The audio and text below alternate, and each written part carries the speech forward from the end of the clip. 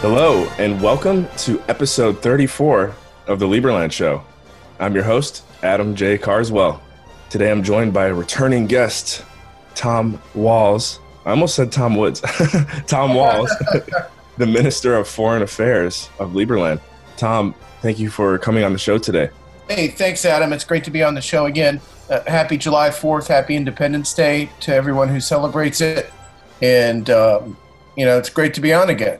Yes, that's right. Happy 4th of July to everyone that celebrates it. Yeah, I think today's a good day to be recording about Lieberland just because we've had some historical things recently as well. With that being said, I kind of want to flip it right over to you here now, Tom. About, maybe 2 weeks ago, not even, you were in Uganda on behalf of Lieberland for a pretty big event that took place. A lot of ideas and new things within the country came into form during that experience. So before we start diving in, I guess just give us your overall general takeaway from the event from a high-level standpoint.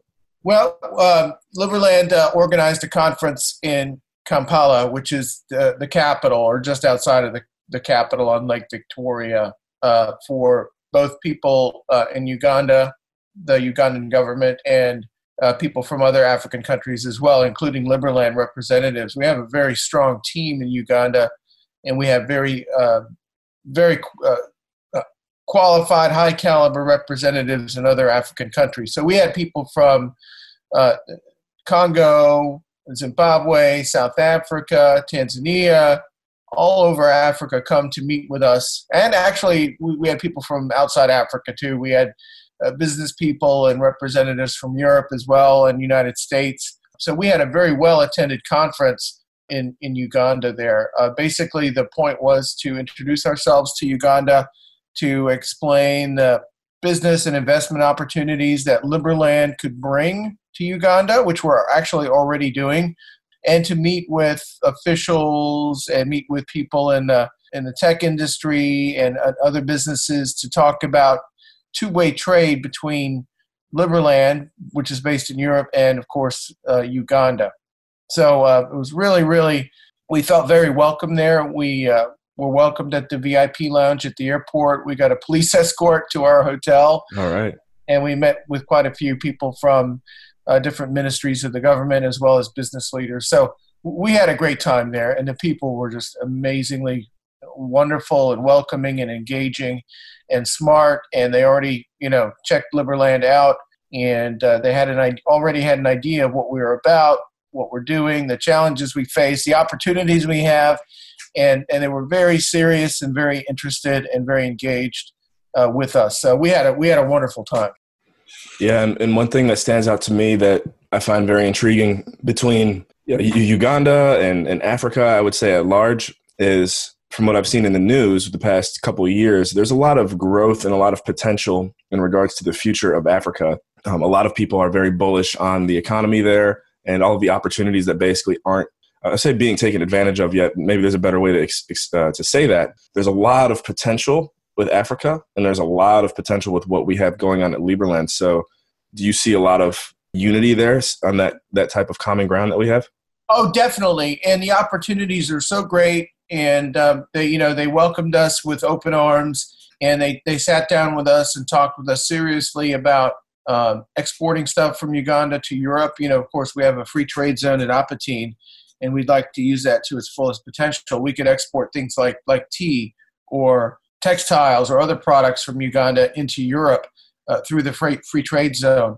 And then we could also steer investment in Uganda. We had a couple of folks come, entrepreneurs and investors come who are already associated with Lieberland, who are already investing in projects in Uganda. We have a guy who's a really innovative guy. He's actually a German guy, but he's got projects in Croatia, in Asia, and now Africa. He's got very interesting high-tech concepts for agricultural irrigation. And he had actually met with the President Museveni of Uganda like 2 weeks before our conference. And he came back as part of the Lieberland delegation. So we've already got people doing just that. And we were very pleased at seriousness and attention that we were given, that they allowed us, to present and speak our mind, discuss what we have to offer. And we were really, really happy about that.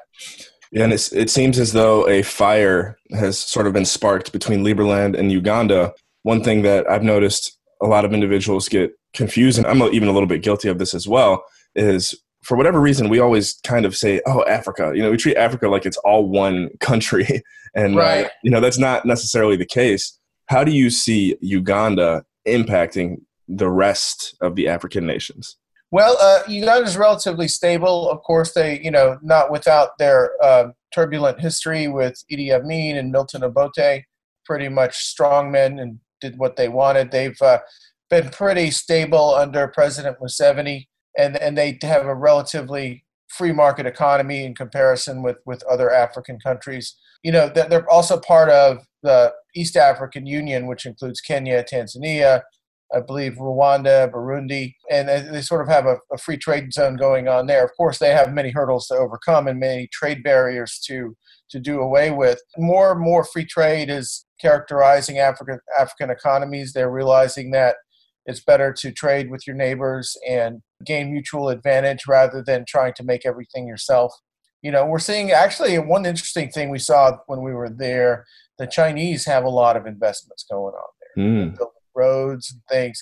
Now, I don't know. I mean, there's different takes on this. You've got people like Professor George Aite originally from Ghana. His advice is to beware the dragon, because there's a lot of strings attached to their investment, and a lot of African countries are actually going into debt and giving concessions to the Chinese, like mining rights and resource rights, that is basically signing away things that they have. They probably should be a little more mindful of what could be considered neo-colonialism on the part of China. So that was an interesting concern. The people we talked to were aware of that, and they're trying to wean themselves off of Chinese investment. Like, we went to Vice President Bogi Wozniak and I and Pavel Dudek. We all went to Murchison Falls National Park, and we saw that, huge construction sites with, a Chinese foreman and African workers just, building roads through the area. That they will give a certain amount of funding to this or that, kind of win the goodwill of Ugandans. But again, there's some cautions that should be taken there. So, right. We want a two-way street. We want Ugandan products and African products in Europe and the rest of the world, and we want to bring technology and other kinds of investment and innovation to there. One thing I'd like to talk about a little bit, I have a background in tourism, as we've talked about a little bit on previous shows. We met the Minister of Tourism, Mr. Godfrey Chiwanda, and he's a great guy. And I put together group tours to Uganda several years ago. I didn't go. This is my first time in Uganda. It was a real pleasure learning about it and putting together group tours for people to go and discover the natural wonders of Uganda. And I mentioned the Murchison Falls National Park. They also have other parks where you can see gorillas, chimpanzees, the big five African, land mammals that people like to go on safari and see. We saw elephants, lions, giraffes, hartebeests, wildebeests, bushbucks, you name it in the national park. And it's just a really amazing resource, and Uganda's trying to preserve that. We also went to a private rhino sanctuary, which we gave a donation to, and saw actual rhinos. They were declared extinct in the 80s because people just killed them for their horns. Luckily, we're trying to bring them back with individual rhinos donated from American zoos, from Kenyan zoos, and now they have a rhino population which they'd like to propagate and reintroduce in some of the areas where they were once native. Wow, yeah, and I recall you sharing some very beautiful pictures from the trip as well within the Liberland community.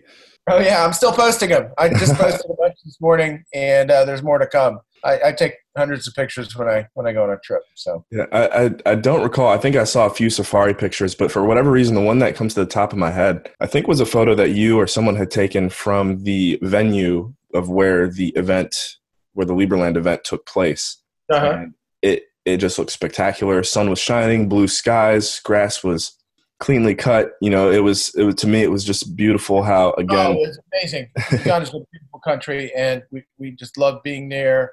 I got to Dubai after leaving Uganda to come back. I wanted to go back to Uganda because nice. It was about 10 degrees cooler than it is here in Florida.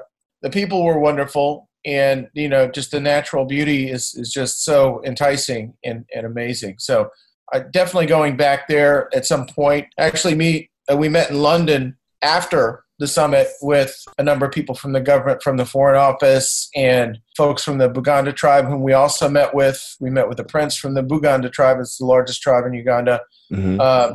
We met with people from the presidential office, from the Foreign Office, Minister of Tourism. We sat down with a major general. We met the Chief Justice of Uganda, who was basically their John Roberts. We were invited to a wonderful wedding by our African representative, Olivia Mirembe, and her cousin was getting married. And she's fairly well connected there, so a lot of VIPs were there. We were taken to dinner by members of parliament. Really, really keen interest in Liberland. Of course, they didn't know much about us, but they looked into us. And after they met us, they were really, really interested in working with Liberland and everything we have to offer. One thing I cannot neglect to mention, sure. I arranged a little meeting, actually not little, a meeting with the Uganda Students for Liberty and the ALID, Action for Liberty and Economic Development. That was a group of about 40 young people we met with in Entebbe at another hotel. And Pavel Dudek and I presented to them both on startups, on Liberland, on how to run a business and things like that. These guys were so smart, eager to exchange ideas with us, and we're still in contact with quite a few of them. That was another great event that we had on the side that I arranged personally. Awesome. With some guys there, and just wonderful people, wonderful young people, very talented, very eager to start businesses, very eager to give back to their community. There's a number of charities which we want to hook up with the Liberland Aid Foundation. There's a group called Save Children with Autism Uganda, which we're thinking about working with. There's another group that works with underprivileged women and helps them generate economic activity by making handicrafts and bags and things that they can sell and earn money and give them a platform to do that, whereas they would otherwise not have one. Mm-hmm. And of course, I also said we made a donation to the private rhino sanctuary up by Murchison Falls. Murchison Falls was also spectacular. It's another great waterfall that runs into the Nile, and we took a Nile cruise to get there. We saw hippos, crocodiles, all sorts of bird life. Amazing, amazing stuff. So many aspects of Uganda. I mean, I could talk about it for a week. How wonderful it was. I hope you'll get the chance to go there sometime. Absolutely. I'm getting sold minute by minute here. Yeah. We also, a director from the Uganda Investment Authority spoke to our conference, and he was very keen on technological aspects of kind of investment we can do. There's a company called CoinPisa. It's kind of like PayPisa. It's like that's a service they use to do payments on the internet, and they're getting into crypto. There's actually a blockchain conference at the Sheraton in Uganda. There's actually another blockchain conference where the president is speaking, I think, happening as we speak in Uganda. Okay. They're very keen on getting into the crypto revolution, and we hope to help them with that. Absolutely. So with everything that we just covered, what do you foresee as perhaps the next most actionable step between Liberland and Uganda to continue growing the relationship?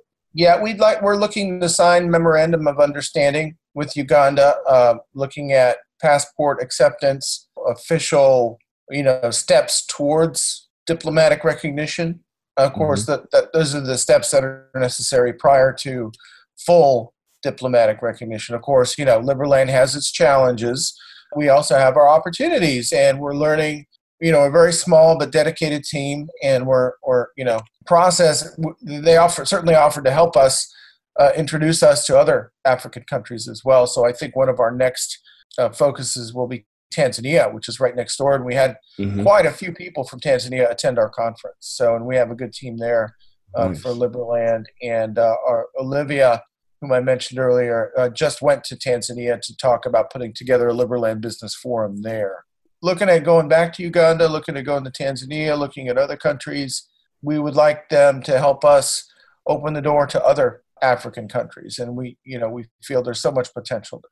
I'm curious, who sourced the initial connection for us between Uganda and Liberland? Was that Olivia?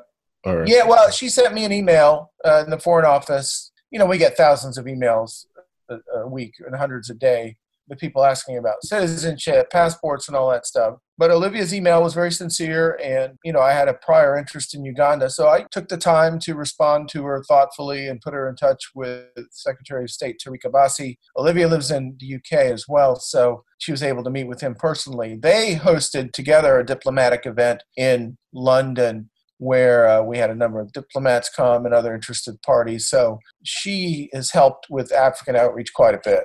Absolutely. And for everyone listening, if you want to get a little bit more of an idea who Olivia Mirembe Musisi is, she was featured. I'm not sure exactly which episode number it was, but it was the late 20s, maybe 20 through or 25 through 30. So go ahead and take a look at her story as well. She's doing some big things, as you can see. But Tom, we're coming to the end here. I guess any final remarks or closing remarks on what we've discussed today? Well, people shouldn't overlook Africa, and particularly East Africa. There's certainly a lot of potential, both economically and for Liberland diplomatic terms. So, but we'll definitely be going back at some point, and we treasure the relationships that we forged there, and we look forward to working with them on some really, really interesting and worthy projects. Awesome. All right, guys. This has been episode 33 of the Liberland Show. Excuse me. This has been episode 34 of the Liberland Show. We were joined today by Tom Walls, the Minister of Foreign Affairs. I'm your host, Adam J. Carswell, and thank you for tuning in. Tom, thank you for joining us. Outstanding, Adam. Thank you. We will catch you in the next episode.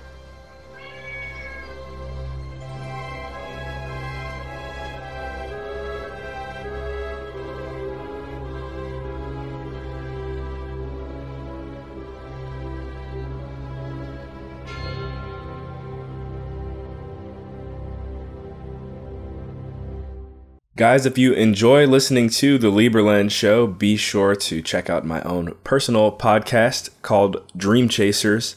On Dream Chasers, we interview individuals with supernatural amounts of potential based on early success in their careers. Go ahead and do a web search on it. Again, my name is Adam Carswell, Adam J. Carswell. Go ahead, type in Dream Chasers, and it should pop up for you to listen there on any platform, YouTube, Facebook, Spotify, iTunes, etc. Thanks for tuning in to the Liberland Show, and we will catch you in the next episode. Thanks.